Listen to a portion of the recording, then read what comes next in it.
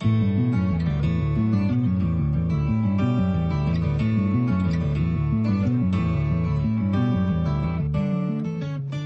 and welcome to Literary Merit, the show where we tell you what media has value. Spoiler alert! It's all of it. Also, spoiler alert, we'll be discussing spoilers as usual, so here is your warning. I'm Ashley. And I'm Alex. And we are, for once, getting hygge. We're a little bit hygge. We're trying. It's, it's a pretty nice spring day, but that doesn't mean you can't get hygge. Not exactly. We have a candle. We have a nice springy candle. Mm-hmm. It's very fresh and green smelling, and it's nice. I've got a cold sugar-free tea. And I've got my Lady Grey Twinings, which is, lemony sort of citrus black tea. So it's, a little springy. And it's nice. And we're just chilled out. We were very calm today. Yeah, usually we're like, oh God, we got to record. We got this manic energy, but it's like, I didn't work today, so that helps. That does help that you didn't work. And I slept in, and it's been a fun weekend. So let's talk about 5 Minute Masters. Sure. Let me pull mine up over here. So, I was just looking up Washington State cryptids. Oh, I love it. We don't have a lot. No. We have the big one. We have Mr. Foot. We have Mr. Hieronymus Foot. With an E. Yes. He's the main one, and I was even, while I was looking this up, finding bills that were attempted to be passed to make him our state cryptid. Oh, I want a state cryptid. I don't know. I could not find the outcome of those bills. One was in 2019, one was in 2017. Mm-hmm. Hopefully, he's our state cryptid. I didn't find out. I wasn't looking too hard. Oh, hey. I can hear clearly now. The mic is on. Yeah, we were on the wrong mic, but we caught it after like 2 minutes, so we're good. It always happens. At least we caught it. Yeah. So anyway, please continue with your story. Yeah, Bat Squatch. I'm so glad we got that recorded correctly with the right microphone. That's him. This is him. He looks more like a gargoyle werewolf? Yeah. So I think that's just one interpretation. I think mainly he's like a bat, but also there's this toy version where he's like a gorilla bat with bat wings. What? Where does this concept come from? So it comes from a man who saw it. Well, that's how cryptids work, I suppose. Bat Squatch is a flying cryptid, which was allegedly sighted near Mount St. Helens in the 1980s. It resembles a flying primate, similar to the ahul and the orang bati of Southeast Asia. And his name is a portmanteau derived from the words bat and Sasquatch. Cool. So I don't find a description of that original 1980s sighting. Mm-hmm. But in April 1994, Brian Canfield was driving in Washington's Pierce County when his truck suddenly died. He said a large creature landed in front of him, and it was like a 9-foot tall human-like creature with bat-like wings. And it had a coat of blue fur. Blue fur. So they're just calling it Bat Squatch because they're like wanting it to liken it to Sasquatch, but it doesn't supposedly have any relation to Sasquatch. I mean, human-like and hairy. Right, but it's just like a big hairy guy with wings. Like, yeah. Yeah. And then the other sightings I have here, I think they're just sort of simultaneous Mothman sightings because, like, at a distance, you can't tell the difference. Sure. Supposing one could see either. Yeah. But Mothman is really just a West Virginia thing, right? Yeah, but, people, Yeah. It's in the eye of the beholder. But a second sighting was in 2009 near Mount Shasta, California. Several hikers witnessed a huge creature with leathery wings spanning 50 feet fly out of a crevice in the mountain. Man, I'd love to see that. At first, an eyewitness described the creature as having a similar head to a pterodactyl. However, upon reconsideration, the witness claimed it was more akin to a bat or a fox. Huh. Yeah. Interesting. Reconsideration, like, oh, you talked to your friends? Is that what happened? And you thought that sounded better than saying you saw a dinosaur? Right. Like, I work at a bank, and they say, if you get robbed, like, don't talk to anybody else about what you saw, because then it changes what you saw. Again, presupposing that they saw anything at all. Yes. And then in 2011, Phoenix Tiriaz, which is a pseudonym, was in his yard walking his dog and went to pick up the dog, and he saw something in the sky. He said the following: "I saw something flying the sky." The sky. This is a bad article, but it's fine. Mm-hmm. It had bat wings, blue fur, and had a face similar to eyes glowing red. And it was about 9. Yeah, it's just like they heard about it and then they saw it, you know? Mm-hmm. And then also in 2014, Archbishop Hoban High School in Akron, Ohio, a second period Spanish class spotted a giant black mass zip by the window of the classroom at incredible speed. The class claims it was about 9 feet tall. But it zipped by at incredible speed. Yeah. So. Yeah. One of the other photos, it looks like a gargoyle. Oh, hey, yep. Yeah. Well, that's not a photo. That's a drawing. Yeah. They don't have photos. Yeah. Unfortunately. I wish there was a photo. That would be fun. Yeah. Cryptid photos are great. Yeah, that's it. That's that guy. Second runner-up for Washington State cryptid. Probably not even second runner-up. Probably not. I think we got better options. Yeah. But I'm gonna tell you about pink lemonade. Oh yes! Oh, I forgot. We were a couple weeks ago discussing whether or not there is a difference between pink lemonade and regular lemonade, what makes the difference and where it came from in the first place. So I looked it up and I'm going to tell you about it. I'm so excited. Okay, so let's go back first to the origins of lemonade itself. Now, we're talking about real lemonade, folks. In the United Kingdom and Australia, real lemonade is a drink that is a mixture of water, lemon juice, and sugar. Sprite is not lemonade. I don't know why you guys think that. It's like Kleenex being a pseudonym for tissues, maybe. No, it's not, because Sprite's not lemonade at all. Guess what? Kleenex are a brand of tissue. Sprite is not a brand of lemonade! It's not lemonade! I feel very strongly about this. Sprite's great. I love me a lemon lime soda. But it's not lemonade. Yeah. Okay. With that preface. Thanks for alienating like 3 people of our audience. Yeah, well, they can learn. They can get educated about lemonade and maybe try it and see that it's a very different drink and it's better. Although, lemonade with a little bit of carbonation. Sure. You can make lemonade with like sparkling mineral water. That's great. But it is water, lemon juice, and sugar. That is it. And you can add some mix-ins if you wanna, which is part of what we're going to be talking about today. But those are the components of it's not a soda. It's not a soda. Okay. So, recipes for lemonade appeared in the United States as early as the 17th century, which is interesting. But it does seem to be a very typically American drink. So, pink lemonade dates to around the 19th century.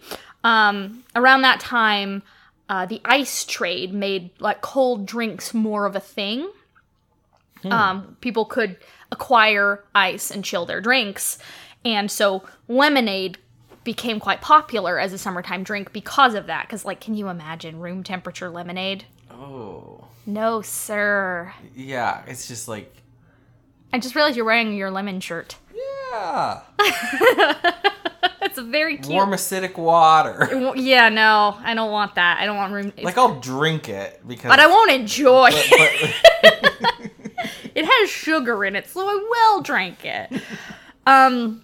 But around that time, also, traveling circuses were growing in popularity. Okay. And so lemonade became a popular circus-associated drink. It was, a concession that was often associated. And, even still, even circuses aren't really a thing, but, you think about, sitting down at the circus with your big cup of lemonade. And your corn dog. And your corn dog. Yeah. Yes. And they have that little, box down thing that's, cycling the liquid. Yeah. And, it's still a thing at, state fairs and stuff. Yeah. But, there's this article, from 1879, West Virginia's Wheeling Register. There's a great book I want to read called How the Hot Dog Got Its Bun, Accidental Discoveries and Unexpected Inspirations That Shaped the Way We Eat and Drink by Josh Chetwynd. He found this article that is a claim for where pink lemonade actually came from. So the first story it comes from 1912 in an obituary for the man who supposedly invented pink lemonade. So yeah. So people only heard about it after the man who invented it died? Well, no. So these are written records of lemonade existing. Gotcha. So the first mention of pink lemonade is from the 1879 article. Okay. But the first written claim for who invented it is from this obituary in 1912. Henry E. Allott, who ran away to join the circus in his early teens.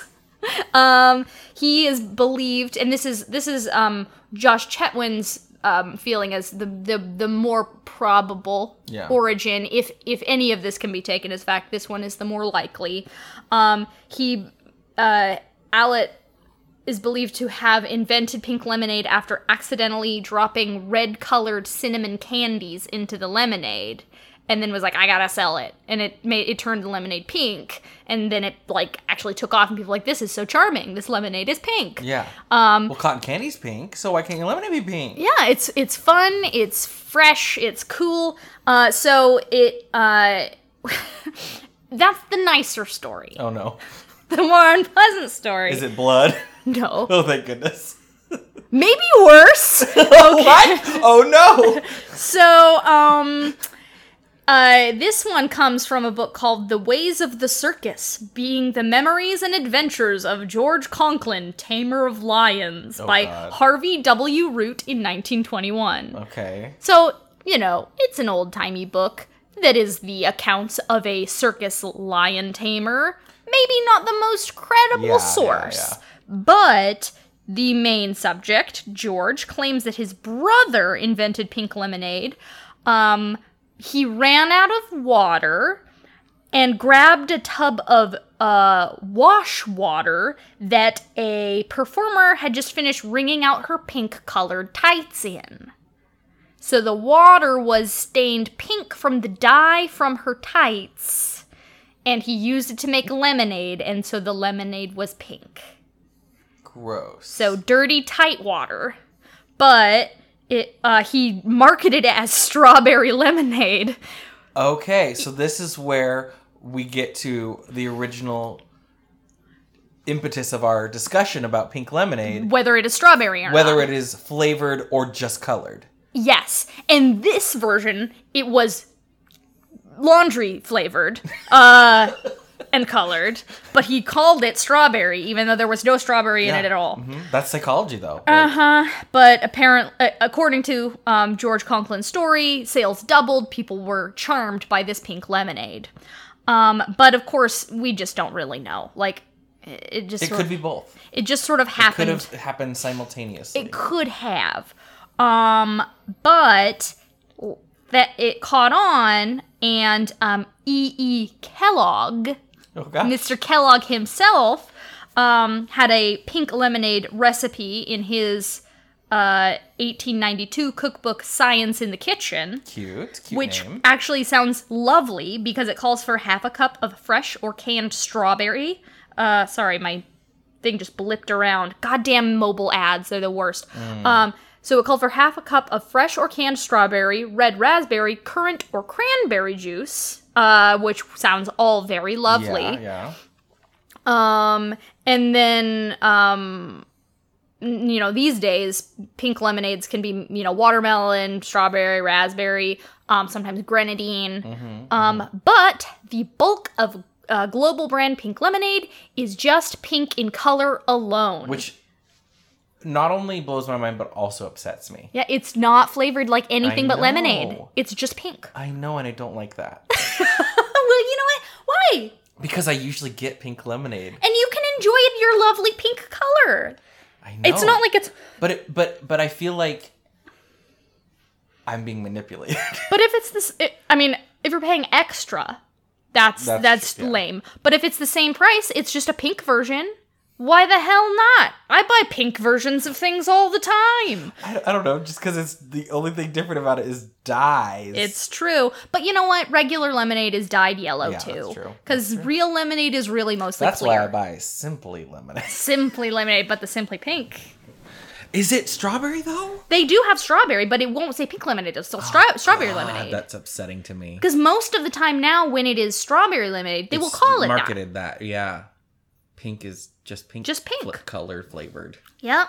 But you know what? People just like it. They like things to be pink. It's nice, it's refreshing, it's fun. And that's fine. Just fine. But Sprite isn't lemonade. Pink Sprite. Yeah, they have like cranberry Sprite and stuff. I know. I don't know if it's pink, though. I think it's still clear. No, it's pink. It is? It's like reddish. Okay. Yeah. Thanks for coming to my TED Talk. So we're talking about a show that is not quite new, but was recently introduced to, I think, an even wider audience. Watchmen was free to watch on Hulu. So I figured out what it was. It was just all last week. It wasn't just last weekend. It was the whole week. Okay, so that's why we were able to continue watching it. Yes, we had thought it was just for the weekend, but it was for the week. Watchmen, the TV series on HBO, was available to watch for free, and we did. And it's really good. I mean, everyone had already told me that it was very good, and I just hadn't had the opportunity to watch it because we didn't have HBO. And as horrible as it is, I feel like it meant more now. Yeah, well, I want to talk about that because on one hand, absolutely. And we were talking to Leonora about this yesterday, how it feels so prescient, but of course, the things that it was commenting on were absolutely the case for a long time. Yeah. And it's not like this is just happening now. It's just that it's more of a countrywide conversation right now. And the reason they made it free for that week was in celebration of Juneteenth. Yes. And one of the occasions that Juneteenth is commemorating is the Tulsa riots. Yeah, The Tulsa massacre.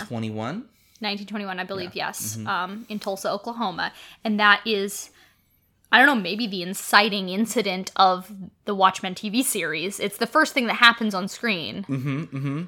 I will say, we always give a spoiler warning. Yes. You need to see this. Mega, super spoiler warning, because we're going to be mostly talking about the spoilers. Yeah. And in the case of this, it's really great to go into it surprised. There are so many good surprises. And, like, the foreshadowing in the show is phenomenal. That said, if you're the kind of person who just really doesn't care, it's fine. You will enjoy it because it is good enough that it's I not, watched it a second time. Yeah, it's not leaning on the surprises to entertain you. Not at all. But the surprises are really good. And also, if you like the graphic novel, you'll like it. Right. And that's the thing, because this has nothing to do with the film. This is a television series sequel to Alan Moore's... Prequel and sequel. Prequel and sequel, you're right. I mean, it's a sequel with flashbacks. It redefines it. It recontextualizes. Recontextualizes. Yes. That's but it is a sequel with flashbacks. Yes. Lots of flashbacks. And normally I'm not a huge fan of continual flashbacks. They are some of the best episodes of TV. There are 2 flashback-heavy episodes, possibly 2.5. And they are so good. They were my favorite episodes. Well, and that's just correct for Watchmen, because Watchmen is a series that really skips around in time, and you see, it's about the contempt, the people who used to be the Minutemen who now, aren't fighting crime anymore, and then cutting back to when they were fighting crime, and then cutting back to the previous generation and when they were doing it. So there's a lot of sort of time movement going on, and of course time and the movement and passage of time is such an important symbol in Watchmen. I mean, yeah, clock, watch, minute, men, doomsday clock, time. Yeah, it's a whole thing. So it's very appropriate. Yeah. But yes, we start in 1921 in Tulsa, Oklahoma, mid-riot. Yes, a little boy hiding out in a theater with his mother. I had only heard of this event happening. I didn't know any of the details. My sister mentioned it earlier that weekend on our Father's Day hike. Yeah. And I was like, oh, I had heard of that. But I don't really know anything about it. Yeah, it's one of those things that people just aren't really taught about. No, exactly. Because, of course... In the context of it, my sister was saying, that should be taught in schools. I'm like, yeah, it should be, even though I didn't know what it was. Right, well, because it was just a case of, white people just decimating, just massacring a black community just because they were black. And it's just one of the most horrendous hate crimes that's ever happened in America's history. And...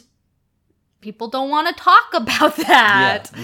Yeah. But then here's this hit show on one of the most popular cable networks.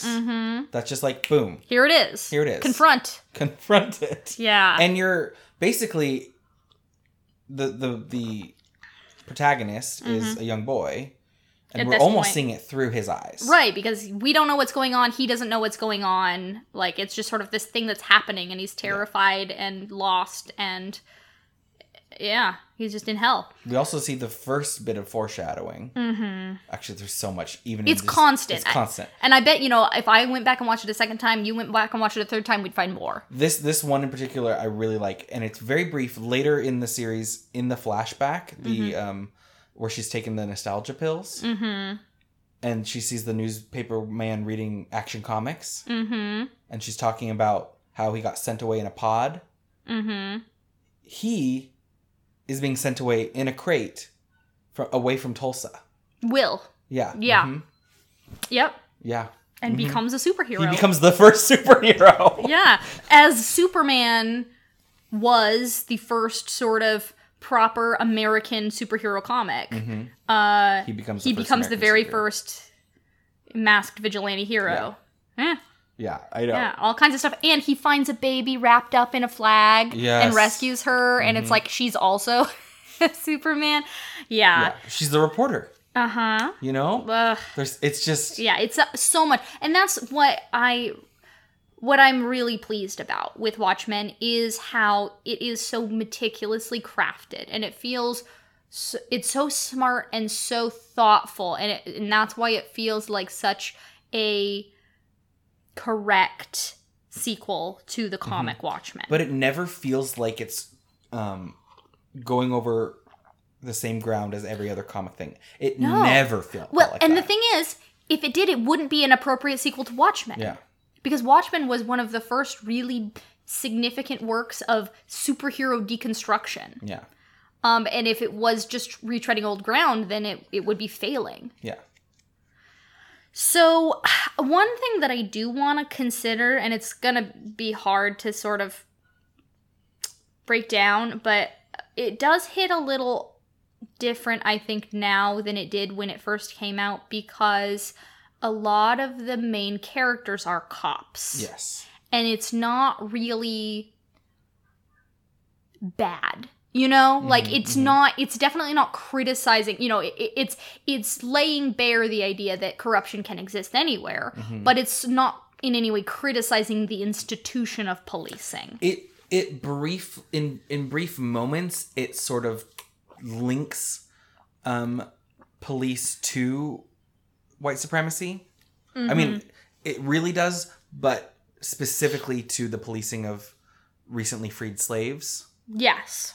Very briefly ties that. And there is a very prominent member of this police force that is the head a member of the KKK or slash yeah. Cyclops, which is this other thing in the show. Yeah. So it's there. It's there, but again, it feels more like the sort of common, especially previous to now, idea of like, oh yeah, there's corruption in there, and there's the good cops and the bad cops, and unfortunately, you just don't know who the bad cops are all the time. Yeah. Whereas now we are reaching a point where we are beginning to criticize the entire institution itself and the way that it works. And it's not about like, well, the police would be fine if only we didn't have the bad ones. It's like, no, the whole thing is bad. Yeah. So it feels a little... I mean, and of course, it was written before these conversations were happening in a big way. It came out before these conversations were happening in a big way. So, but it feels a little odd now. It feels a little odd, but it almost feels, again, more pertinent because the cops are also all wearing masks. Mm-hmm. So, and it's for a completely different reason.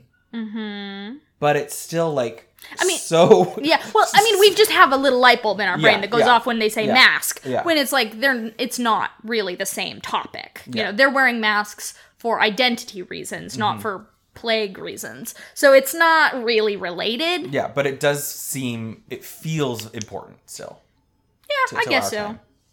But yeah, I have been sort of kicking around this idea in my head of like, that it definitely doesn't criticize the police. Like, the two of the biggest heroes in the show are cops, and it is just sort of an unequivocal good that they are. Mm-hmm. It's not a problem that they're cops and they only do good things as cops. Yeah, and it only very, like, minimally criticizes them for being vigilantes as well. Because they're both vigilantes as well. I would say. They engage in vigilantism. They do. They do. Wade less so. Less so, but his reason for the mask is more of convenience. Well, and almost his reason for being a police officer is almost convenience. And they all wear masks. I mean, it's like a thing now that in certain places in the United States, within Watchmen, in Tulsa. Yeah, specifically in Tulsa and other places, because of certain terrorist attacks, police all wear masks to protect their identities. Mm-hmm. Which, like, feels like it could be more of a conversation than it ends up being. Yeah. For sure. Like, they're tying them to the idea of masked vigilantes. And it's like, what's the real difference between the cops and the old masked vigilantes? Especially when a good number of these police officers are taking the masks a step further. Mm-hmm. Because the dressing sort of, up like masked vigilantes. The general's mask is just like a yellow mask that most of the people wear with their uniform. Their cop uniform, but then the like high-level detectives and things who get to be plainclothes. They get fun names. They get fun costumes. They just look like superheroes. Yeah. And so it's like, okay, that's very much a thing. But like, it definitely doesn't get into the idea of why it would be maybe terrifying to have a police force that is not necessarily accountable. Yeah. That you don't know who the cop you're talking to is. Yeah. That they are protected. It doesn't come up. No. I feel like if they do a second season, it probably will. Yeah, unfortunately, unfortunately, it doesn't sound like they are going to get another season, which sucks because I think it left off in a really interesting place. I would love for them to dig into that because they just kind of didn't. Yeah. And it felt like the first place I would go with it. Mm-hmm. It's like, but then how are you accountable? Like, and that is kind of the interesting thing because the whole idea in Watchmen, the reason it's called Watchmen and not Minutemen, because the superhero team is not called Watchmen, it's called the Minutemen. The phrase, who watches the Watchmen? Mm-hmm. If there's these people without accountability running around making these choices, it doesn't feel safe. Mm-hmm. Who's going to keep the people in charge accountable? And unfortunately, in the case of this storyline, followers of Rorschach decide to... Well, I wouldn't even call them followers of Rorschach, because Rorschach is long dead at right, this point, but of his ideologies. Yes. a terrorist group. A terrorist group called, well... The 7th Cavalry. The 7th Cavalry, thank you. Decide to attack police officers in their homes simultaneously on a night called the White Night. Murdering them. The White Night? Is that what they called it? The White Night. White Night. Murdering them I think only like 2 of them survived. Yeah, like basically all of the cops in Tulsa were murdered on one night. So the police have to protect themselves, and it's like right now that feels like a really weird thing. Like that's an uncomfortable thought.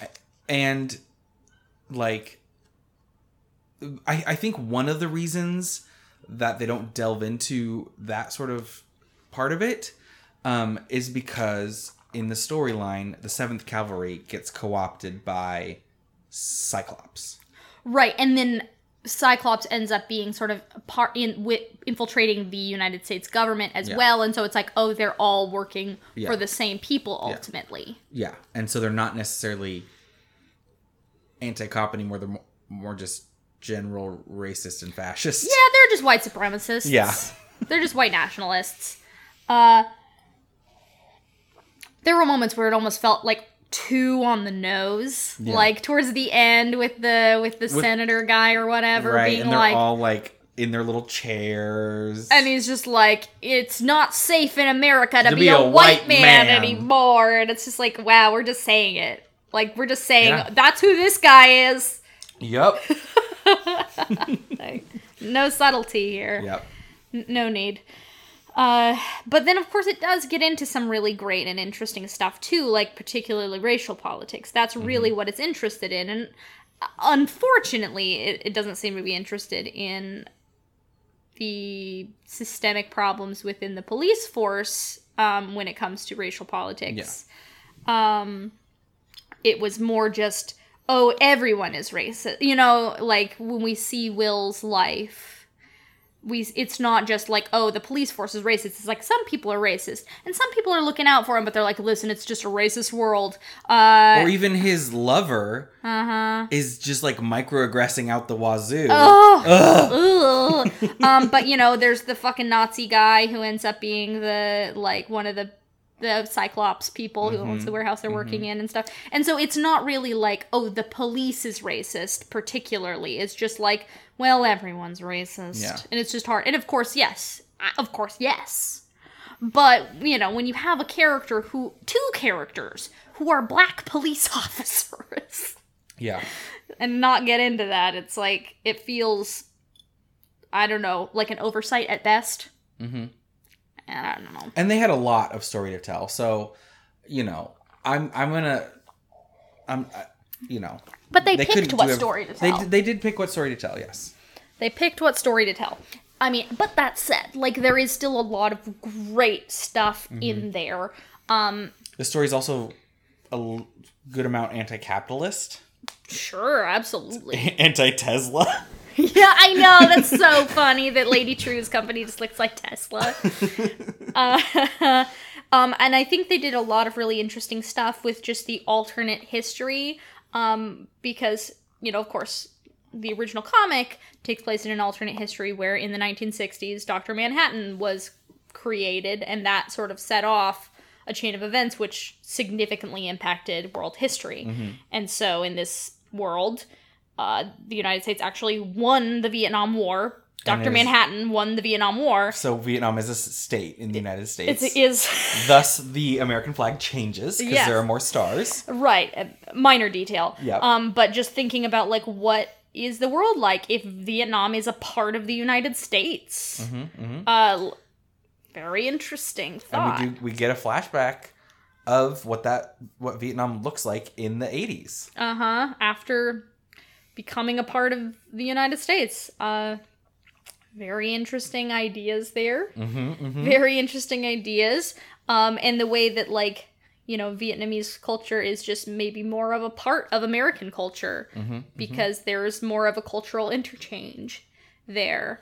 I loved Jeremy Irons as Adrian Veidt. Yes. So that is probably the first spoiler of the show. Yeah. Because you're not really sure who or what he's up to. He's just some weird old guy in a manor house with these two servants that he keeps killing. Yeah, he just cloning and killing these, and you're like, who the fuck is this guy? And then there's like some little hints that you're like, ooh, ooh. Ooh, ooh, ooh. And then like 30 seconds before it was revealed, I was like, he's Adrian Veidt! I'm so bummed. I realized, so I wanted to like go back and sort of look over the comic again to prepare for this episode. My brother is borrowing it. I knew it. He's had it for like a year and a half. And I texted him like, hey dude, do you have my copy of Watchmen? And he was like, I don't think so. And I was like, I can't find it anywhere. And he's like, oh, well, I guess I'll check. And then he got home and texted me a picture. Oops, I have it. You son of a bitch. He's like, I read it a long time ago. I just thought I gave it back. You bastard. So unfortunately, I was not able to go back and reread any of it. But I actually studied it in college in a class. So that helped me to be very familiar with it. But I like the way that they sort of continued all of the characters from the comic, because Adrian shows up, Laurie shows up in the way that he does. Hooded Justice shows up, and that really blew my mind. Yeah, that was so satisfying. Because it makes just so much sense for the character design. Yeah, it really does. Like, they took a design of a character that just kind of looks like, oh yeah, that looks like a kind of a wacky old golden age superhero type costume. And like, oh, we made it make sense. They imbued it with meaning that it didn't have before. Like, he just looks like an executioner with a noose. But it's like, no, he's not. No.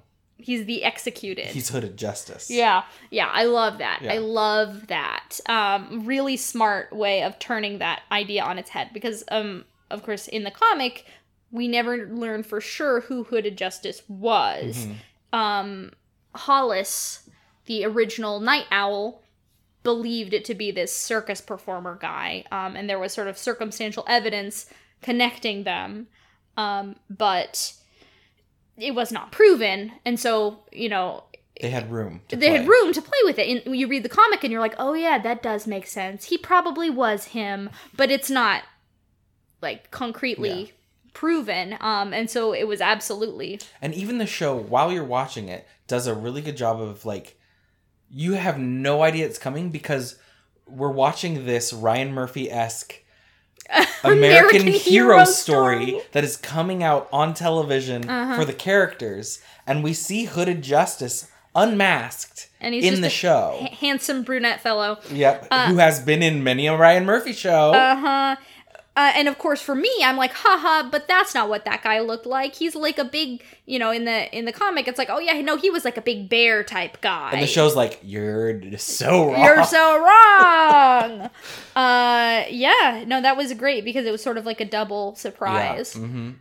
Also, that was just so funny to have that just in the background of everything. Like when Wade is just like in his mask, sitting down for some beans at home, and he's just watching American Hero Story, and like I said, very Ryan Murphy.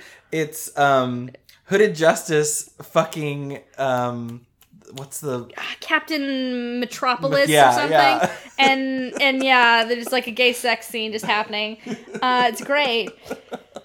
But yeah, I'm really fascinated by the ways that they parallel Looking Glass, Wade, and Rorschach.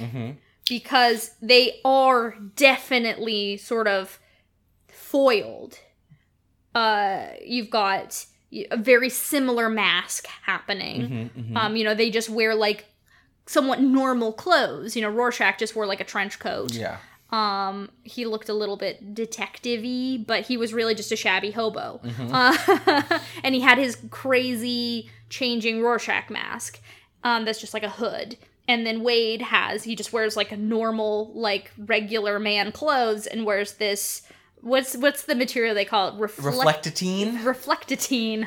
Does not have a great ring to it. But his whole... It's like a chrome cloth. Yeah, it's really cool looking. And of course, we learn that he wears it because he It is protects- susceptible to psychic blasts. Yes. From when he was a victim of the big how 11-2. And how great to delve into the ramifications of that event. Of course. I mean, if you're gonna make a sequel to Watchmen, that's the first place you start. Yeah. It's like, and then what though? Like, yes, okay, Adrian's plan happened, and then what though? I know you mentioned something, but how did you feel when the first squid fall happened in this show? I mean, I was very intrigued. Yeah. Because it was just like lots of little itty Little bitty itty skids. squiddies. It was just a squid storm. Yeah, I was like, all right, so what are you doing, Adrian? Like, what are you doing? But yeah, I think that Wade is, in a lot of ways, sort of compared and contrasted to Rorschach because he is like this really sad, lonely, paranoid man in the way that Rorschach was. Definitely not as psychologically broken as Rorschach. Same intellect, though, I would say. Better. Better, yeah. I don't know much about Rorschach. Rorschach was a great detective, but mostly because he was so obsessed. Okay. Whereas, I would say Wade even has, he was almost imbued with a slight amount of psychic ability. Right, from yeah, no, his he experience. was. He can Yeah. tell when people are lying. Yeah. Mhm. He has the innate ability to sense lying. Yeah. Which, yeah, probably is. It's not definitively said to be. Yeah, they don't say, oh, it's psychic. Like, but it's either because he figured it out because he's a good detective, or it's both. Yeah. Or, Yeah, and since he did survive. but suffering the effects of that psychic blast from the squid event, it probably did sort of change his psychic capabilities, at least subtly. But yeah, just comparing those two with, when he just like sits down and is eating beans out of a can, and it's like Rorschach, and he's so like endearing. Oh yeah, well, because that's the thing. It's like he's like good Rorschach. Yeah. Because he fucking hates white supremacists. He fights the fucking Rorschach. But he's also dudes. a realist. Like when Angela's coming down and talking with him, and she's like, they're talking about the Klan robe that the police chief had in his closet, and he makes a comment about. Or she says something about he was a racist, and he's like, did you know that Judd was a racist? And he says he's a white man in Oklahoma. Which he is also a white man in Oklahoma. Uh-huh. So he is He's basically admitting he's a racist as well. But the good kind that's like, I'm trying not to be racist, Yeah. and I understand that I need to not be racist, Yeah. but I acknowledge that I'm from a time and a place, Yeah. and I'm probably racist. Yeah, and I have privilege that perpetuates white supremacy, even if I'm not necessarily trying to. Good for you, Wade. Right, woke Wade. Super woke. He's great. He's adorable, and he's played by, I don't know why I can never. Because it's a three-namer. He's a three-name man. He's a three-name character actor, and he's excellent in this role. Yeah, it's fucking, he's in the Coen Brothers movies. It's Tim Blake Nelson. Tim Blake Nelson. Love him to death. He's such a good dramatic actor, and he needs to be in more things like that. But yeah, he's like a real sad divorcee, and but he's like sad, but he's not like he's not bitter. Bitter, yeah. And he's got a good relationship with his ex. Clearly, like it's good enough. awkward and uncomfortable, but like. They don't seem to bear each other ill will. Yeah. It's just like, no, we can't be together because you refuse to work on your personal issues, and I can't be in that toxic life. But she doesn't like. But she's also burning puppies, so right. She does clone and burn puppies. But she seems like a pretty together person. Maybe he couldn't deal with that part of her lifestyle, though. Maybe. But she does it right in front of him. But so. like you can see, like, yeah, he really is a very troubled man, and he's sort of, in superficial ways, trying to recover from his trauma, but he's not really doing the work. Even when he finds out it was a hoax, he still keeps the alarm system. Because he can't give it up. He's addicted. It's a security blanket. Yeah. Yeah, he's like addicted to that trauma, and he can't let himself get over it. Even though it was a hoax, it's still fucking it was a killed 3 million traumatic people event. and traumatized him. And yeah. So that's why I actually didn't like that they used the word hoax.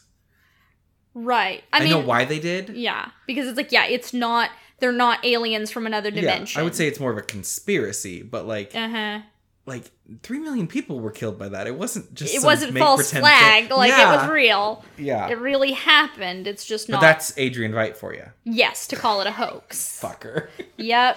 Yeah, he's a and psycho. they really do a good job of endearing you to him in this show, too. Honestly, so good. And it's like, he does feel like he's really, elderly Adrian Veidt, but like, he is likable in a way that like original Adrian wasn't. Which is funny because he's the whole time murdering hundreds of people. I know, he kills so many people with his bare hands. Like, they're clones, but they're still They're people. still people. They're in fact better. They're better people. Better than real people. They're perfect people. They're perfect, nice people. They're ideal people. Yes. And he just kills them without conscience. I fucking love that trial. Yes, where they bring the pigs in. 365-day long trial where he doesn't do anything to defend himself. Yep. And the only people in the whole room are the clones. So many clones. I know. Yeah, it's really very amusing and very dark. And it just takes so long for you to piece what the fuck is happening there together. Mm-hmm. It's so fun. But yeah, we just You're like, babies out of a lake! Why is he grabbing for babies? What's going on? Yeah, that whole thing with Adrian, it's like, you don't really, it's just like, what's going on? And you're just like slowly piecing it together as it just keeps cutting back to Adrian. Like, where is he? Why is he here? When is this happening? Yeah. Like, is this simultaneous? No, it's not simultaneous. It happened long before the main events of the show. And there's even the foreshadowing. They tell us in like the second episode when Laurie is on the plane with Pete and he says that there's a rumor that Adrian Veidt is secretly still alive and living at the Millennium Clock. He is! He is! Incredible stuff, man. Incredible stuff. Love it. Loved Pete. He was great. Yep. Well, fave of the podcast. Fave of the podcast. Hyman from Magicians.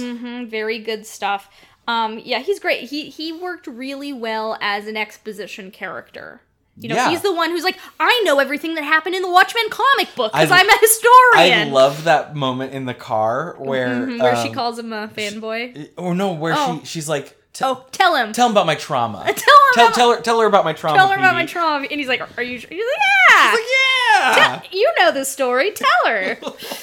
Yeah, and of course that's not even like all of her trauma because not only was does she sort of have the knowledge of her father's attempted rape of her mother, but also that she was just abused by her mother for her whole life. And her boyfriend, left to go to Mars. Became God. Yeah, was God. Became more God. Went to Mars. But didn't actually go to Mars. He went to Mars briefly. She went to Mars. Oh, that's true. But then, was complicit in the massacre that killed fucking everyone in New York. So that's great. No wonder she's disillusioned with Masked Heroes and why she is so suspicious of the police. And her job is hunting. Oh, that introduction scene to her where we're watching this bank robbery. She's robbing, and then a fucking masked vigilante shows up and she's like, "You're under arrest." Fantastic. It was so I love good. how they really do a great job of obfuscating who she is until just the right moment.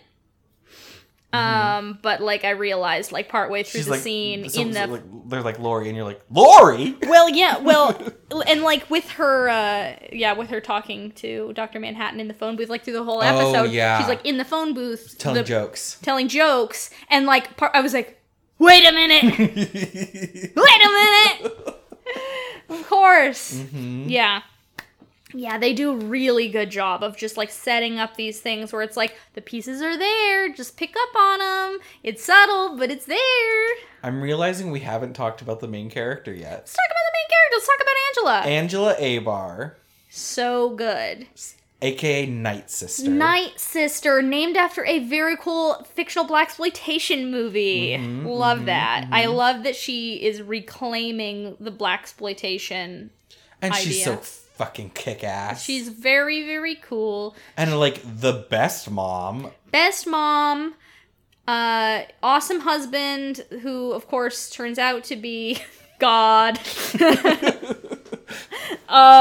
Yeah, so she, and the great thing about her is that, you know, as a character, what she's working out is her generational trauma. Mm-hmm.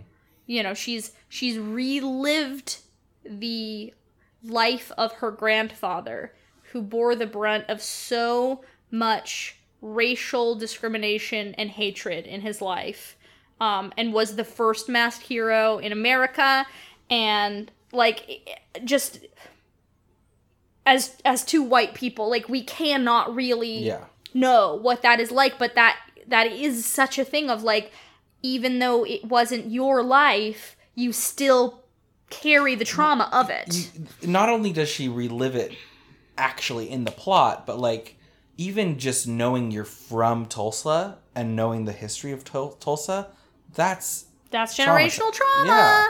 Like, that's yeah. Yeah. And I think that from, at least from my perspective, it seemed to be handled very thoughtfully and respectfully. Mm-hmm. And just using this fun science fiction concept of, like, taking a pill that allows you to literally experience the memories of your ancestor, or, I mean, whomever, but in this case, your ancestor. And sort of the way that these traumas can cause rifts in families. That, like, her grandfather, his family was broken apart because of racial trauma. Yeah. And then, you know, his son, her father, carried that and dealt with it his own way, and it got passed on to her in that way. And, you know, of course, it's all tied in with the American government and colonialism, with, you know, colonizing Vietnam as a state, leading to a terrorist attack that killed her parents.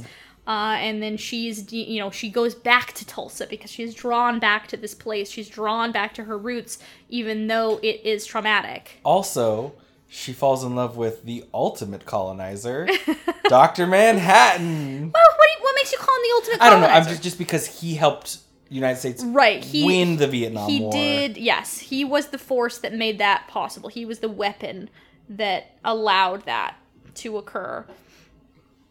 And, you know, he is sort of an interesting character. Ultimately, in the end, he is humanized in a way that...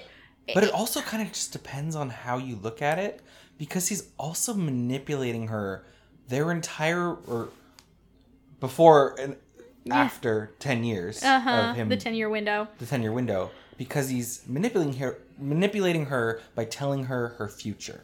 Mm-hmm. And that is just the classic Dr. Manhattan move. He just does that to everyone all the time. He's like, well, you see, the way I experience time. And everyone's like, we know how you experience time, John. But he also sort of, like...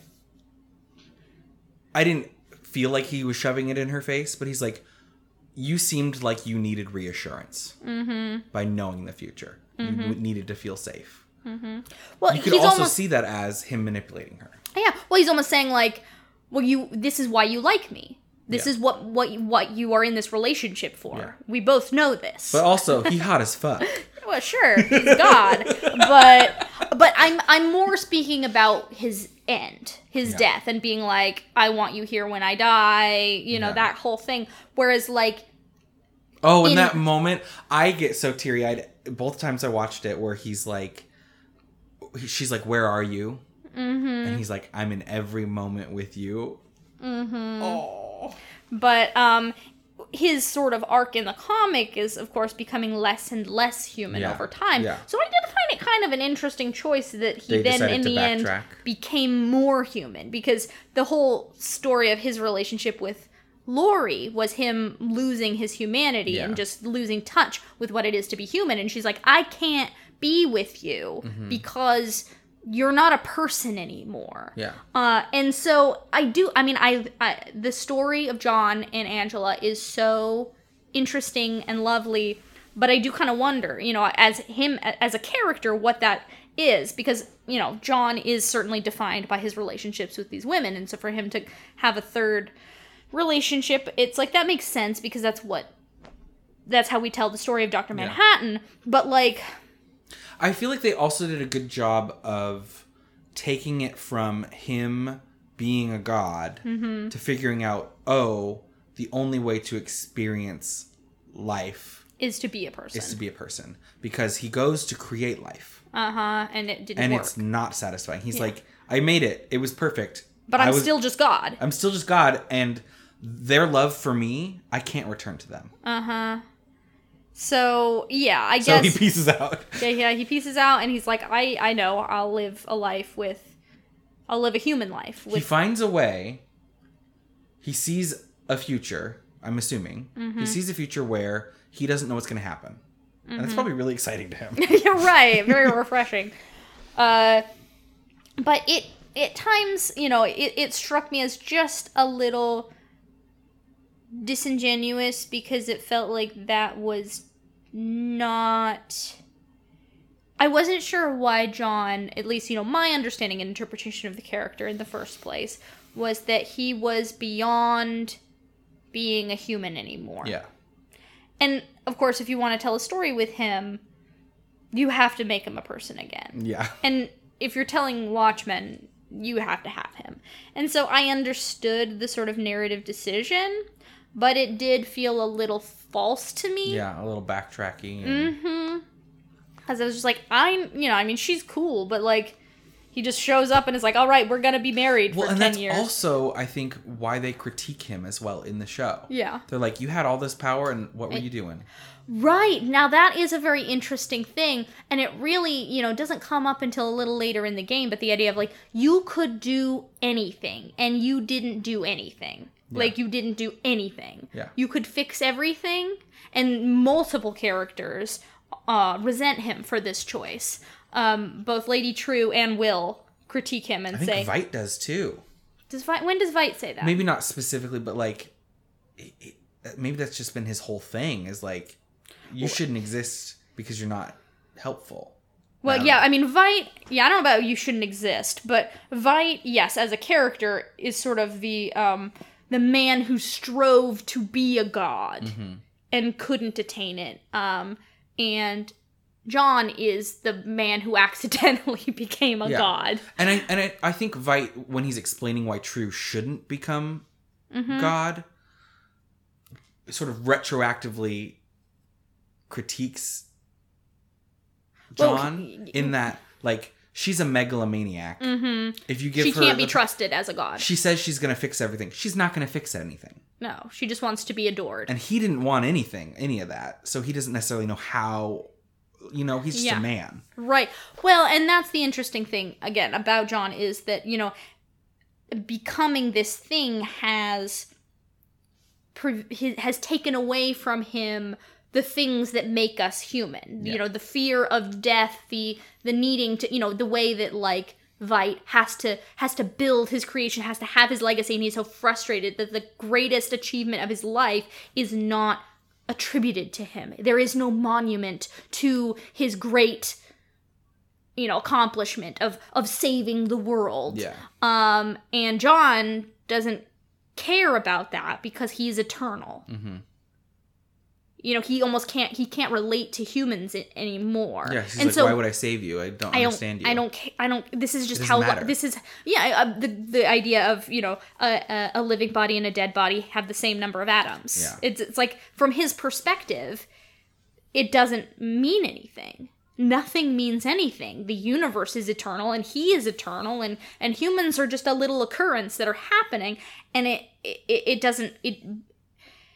So, I mean, and so that's Watchmen. You know, that's Watchmen. That's Dr. Manhattan. But then, of course, we are concerned with the small human matters, with the lives that were lost on 11/2, and with the systemic racism in Tulsa, Oklahoma. And this show's at its best when it's the small dramas. Well, those are not necessarily small dramas, but about the human experience. The human experience. Because only does this show start to lose its way a little tiny bit in the last 2 episodes when it's all superheroes. Right. It's all, we're going to destroy and become Dr. Manhattan. Here's a rocket ship. Here's a man frozen in liquid gold. Here's a woman becoming God. Here's a woman becoming God. And it's like, oh, okay. Yeah. Okay, we've gone there. But they earn those moments. Definitely. But that is when the show, you start to sort of see, the plot. The plot, and also like the sort of the surreal stuff that was sort of really well hidden before. Mm-hmm. It's not like, oh, okay. Right. I mean, and of course, like, it makes sense that that's where it's all going. That right, because people are trying to become Dr. Manhattan. It's got to have a big, crazy ending. Mm-hmm. The way that, I mean, certainly dropping a giant, like, genetically engineered squid on Manhattan is a big, crazy ending. Yeah. For sure. Mm-hmm. But I think where the show in its ending is inferior to the comics ending is because ultimately the ending of Watchmen wasn't about, and then a giant squid dropped on Manhattan. It was, here we are dealing with whether or not this is moral. To say, for Veidt to say, this is the choice I have made. I believe that I'm doing the right thing for mankind. The earth is on the brink of annihilation, and this is the lesser of two evils. I can bring humanity together and save everyone if we sacrifice this small percentage of people. And ostensibly, for better or worse, that did work. His plan was a success. Temporarily. Yes, and for decades. Yeah. The world is still in a state of relative peace compared to before that event. Yeah. And so he accomplished that. Now, whether or not that was the correct choice is the question. John says yes. Rorschach said no. And he died for it. Mm-hmm. Because he's like, I will not, I can't abide this. I have to tell everyone, you can't lie to people this way. And that's really what the ending of Watchmen is. It's not, and then a giant squid dropped. It's, and how do we feel about that? Yeah. Whereas the ending of the show, it's just like, she can't be allowed to become God. But this lady can. But this lady can. Yes. So, it's not, the conversation is not had. It is a given that Lady True cannot be allowed to do this. Everyone agrees that Lady True cannot be allowed to do this. It's not a question of permitting her or not permitting her. Yeah. So it does feel a little shallow in that. And then there's no discussion of whether or not Angela should be trusted with this power. John just decided that she could be. I hope that if they did continue on, it wouldn't necessarily be his full power. Mm-hmm. Because that's too much power. It did. He became something else. Yes. He couldn't help people. Yeah. And also just her experience with her own life and her grandfather's memories would shape that power into something good. And, of course, he did also come from a place of discrimination and trauma. His family was fleeing fascist regime in Europe, and, he was an immigrant who grew up without privilege, and then, of course, he was still a white man in America who became a scientist, and, but, she became a cop. Mm-hmm. So, they definitely come from, you can see the sort of, they're in their own ways, they are suffering from a lack of privilege, but hers is very particular to America. Mm-hmm. So that would be interesting. I hope there's another season. I don't know that it looks likely, but we have to know what happens with the Lube Man. With Lube Man! Who the fuck was Lube Man? That was a weird little fucking breadcrumb. I know. No idea what that was. I know. Right. Lori has to go hunt Lube Man. Yes. She's a vigilante hunter. She's a vigilante hunter. and he's a masked vigilante. What he was doing, not clear. He was loitering. You cannot loiter in spandex in Tulsa, Oklahoma. What are you doing? All right. Any final thoughts? I feel like we could keep going around and around. Yeah. It's a phenomenal series. Phenomenal. Yeah, highly recommend. Highly recommend it. And just we haven't even talked about the visuals too. Just well, and it's a technical marvel. It is. It's because it's an amazing representation of the comic. Like it's really crazy good at really doing the very, very cool stuff that the comic book did. It feels just pulled off of the pages, but and it just works. Yeah, we've got the title cards. Love the title cards. We've got the transitions are just orgasmic. They're really, really remarkable they're stuff. So good. Really remarkable stuff. And the music?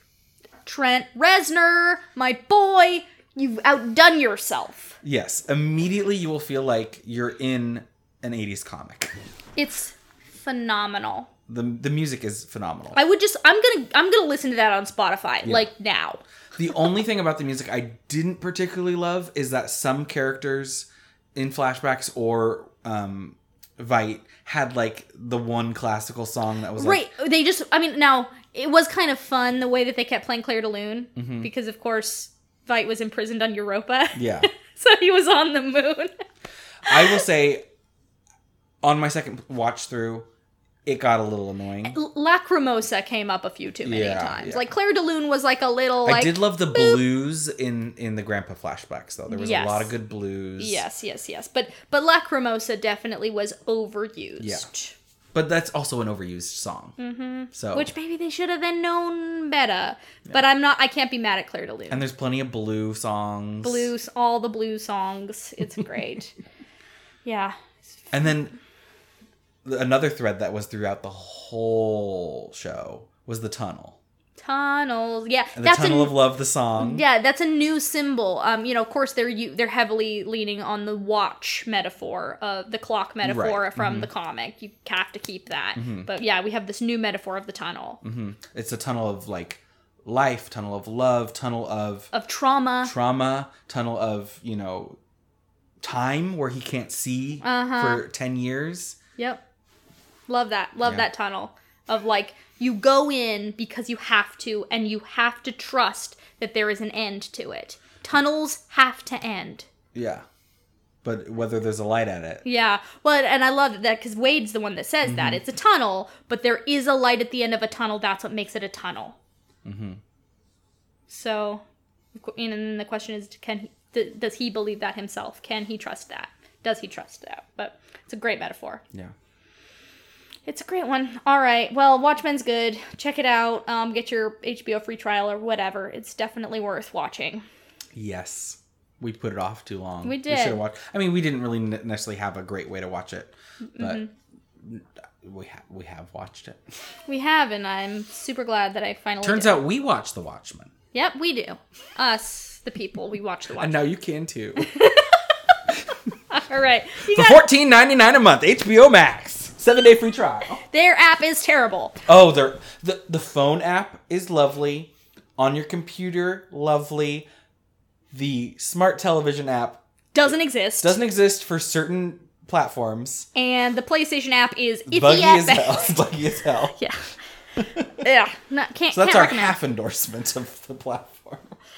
Do you have any recommendations? Love Victor. Love Victor. I just binged it. Yes.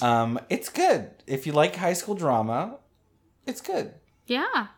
Yeah. Do you want to talk about it or I'll just drop that? It's good. Yeah. No, it was. It's not too deep. Yeah, and it's not usually my kind of thing, but I thought it was very cute, very sweet and fun. Yeah. I've got recommendations. I just need to gather my thoughts for a moment. Okay. I need to recall what I want to recommend. I'll have a little tea break just with my new little metal cup thing. Travel cup. So I want to recommend the latest episode of Movies with Mikey because we gotta regularly recommend Mikey. Go check out his channel. Support him. Support him, boy. He deserves it. Yeah, he made a video about Dune. Sort of how the movie came to be and like where the book came from. And it's a very interesting episode about a very interesting property, I guess I'll call it, because both the book and the movie. And of course, you know, that's a great way to get educated to get ready for the Villeneuve movie that is in the works. I should probably watch this episode so that I don't have to finish the original movie. Yeah, David Lynch's Dune is a so hard long. film to It's just long, watch. too. Yes, but fun episode of Movies with Mikey. Very highly recommended, of course, because it's Mikey. He gets into, you know, deep territory. He's like, I did not mean for the episode to go here, but here we are again. This is heavy. This is real. So, you know, in Mikey fashion, and it's fantastic. That does it for today's episode. Thanks for listening. You can find us on Apple Podcasts, Spotify, Stitcher, Google Podcasts, Anchor.fm, and elsewhere. Please rate, subscribe, and review wherever you listen so more nerds can find us. We appreciate it, and it really makes a difference. You can chat with us on Twitter at LitMeritPod for updates there as well and news. News and things, and tell us what you thought about the stuff. The occasional meme. Memes are great. We love it. And thanks to Jonathan Colton for the use of our theme song Fraud from his album Artificial Heart. Until next time, remember, No guilty pleasures.